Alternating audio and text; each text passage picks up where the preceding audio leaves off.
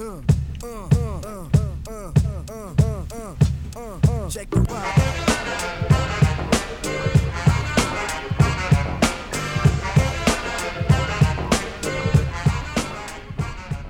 Hello and welcome to Udcast episode 20. This is Head of School Dan Glass with you here live in the Sound Lab at the Brandeis School of San Francisco. We are back after a week hiatus during which I was shadowing a student as part of the K-12 lab at Stanford's D-School's Shadow a Student Challenge for the second year in a row. So I wrote about that in the Word of the Week last week, but did not take a break from my 7th grade studies to come up here to the Sound Lab and record it as a Udcast episode. So episode 20, here we go. We're going to start with a poem, as we always do. Thought we'd start today with a poem called Mad Sonnet by Michael McClure. Michael McClure, many of you might know from the Beat poet generation, very important member of that scene, one of the folks who read at the very famous Six Gallery reading in, I think, 1955 or 56, when Allen Ginsberg's Howl was first read publicly, and Michael McClure continued to be here in the Bay Area and has remained a staple of the Bay Area poetry scene, taught at California College of the Arts for quite a long time.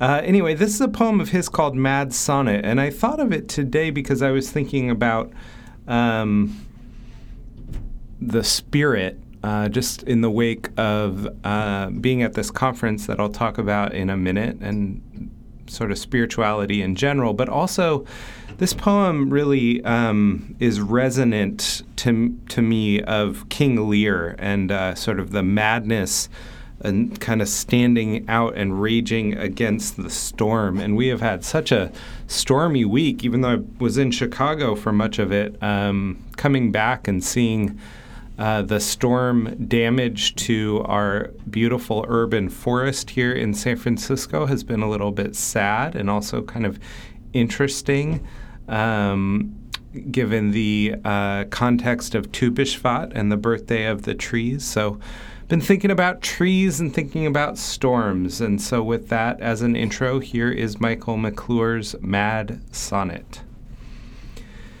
When spirit has no edge, its bounds escape the human frame. Men swell to blindness without pain and are stupefied.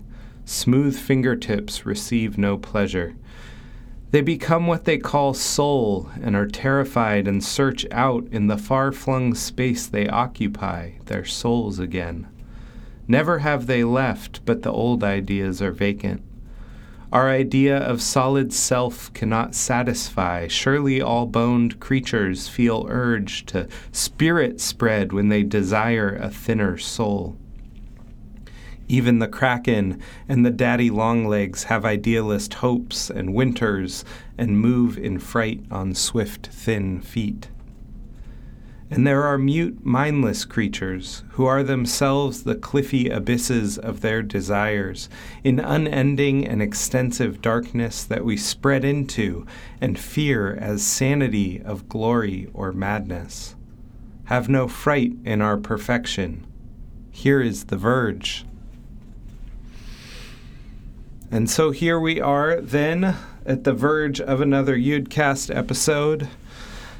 This week, as I mentioned, I was in Chicago. I spent much of the week and weekend at the Prisma Jewish Day School Conference, along with Debbie Artsmore, Director of Jewish Learning. It was a whirlwind of people and ideas compressed into the certain slant of light that conference hotels generate as a kind of enervating aura. 1,000 Jewish educators and school leaders from around the country and world exploring new frontiers in the field. It was my second weekend in a row of conference attendance, the previous weekend having been at the California Association of Independent Schools Heads and Trustees event, and it left me floating a bit, in the haze of thinking but not of it. I participated in an excellent discussion on the development of spirituality in children by Dr. Lisa Miller and her book, The Spiritual Child. I've mentioned publicly a number of times here at Brandeis, but I want to recommend it again. It's a very interesting look at the role that spirituality plays in child development and the impact it can have on adolescence, the significant positive impact.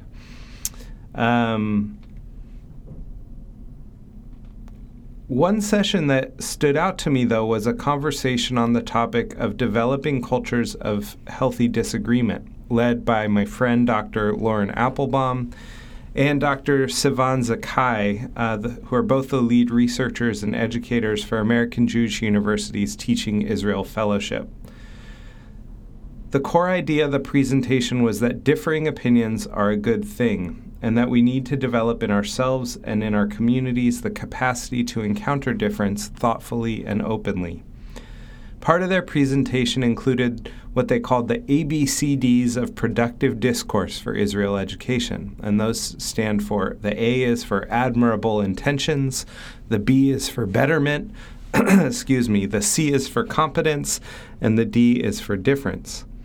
The ABCDs encourage us to assume that we are all working for the good of the Jewish people, that we are all trying to improve, that everyone in the conversation is skilled at what they do, and that differences are healthy and make us stronger. It's a lovely framework for civil discourse around Israel, which can be a divisive topic, and one that I've shared with Debbie in support of our educators here. But it also left me thinking about how we work to encounter difference in general. Last week, when I was shadowing a 7th grader, my day ended in social studies. In that class, I participated in a group research project about Islam, working with my fellows to better understand the basic tenets of the faith. Yesterday, I was in that same class again as the 7th graders welcome Amina Jandali of the Islamic Network Group to share with them about Islam and its history and present in the United States. I marveled last week at the wonderful opportunity this offers our children to learn about a marginalized group in our society and to become more culturally literate, and even more so after Mrs. Jandali's presentation. I hope this is one small part of this puzzle as we work toward graduating students who are able to encounter Muslims in the world with well-informed and widely open hearts and minds. The word difference comes to us from the Latin, the combination of dis for away and fare to carry. To be different, then, is to be carried away, to be a takeaway. In my own learning this past week and in the learning I've done with our students, I'm grateful for the frameworks and the opportunities for such difference and such takeaways as these. I know my thinking and my world is richer for them. I have to say, it's really a wonderful thing that our students are getting this kind of cultural literacy here at Brandeis. And it's something I've been thinking about a little bit. I'm in a book club. I think I may have mentioned it here on the Yudcast before. A book club that's quite dispersed. It's we meet in the context of Google Hangouts, and we're going on our 3rd year of monthly meetings. And it's other people who are in sort of a similar stage of life to me, folks with young families, folks who are friends of mine who are, in the sort of heavy-duty career phase of life, and their friends and loved ones who are kind of scattered around the world, folks who are in New York and here in the Bay Area, in Portland, in Los Angeles. And in fact, a good friend of mine who's a professor at St. Mary's is in the book club and has been able to continue his participation in the book club this year, even while taking a sabbatical year in Nicaragua. So it's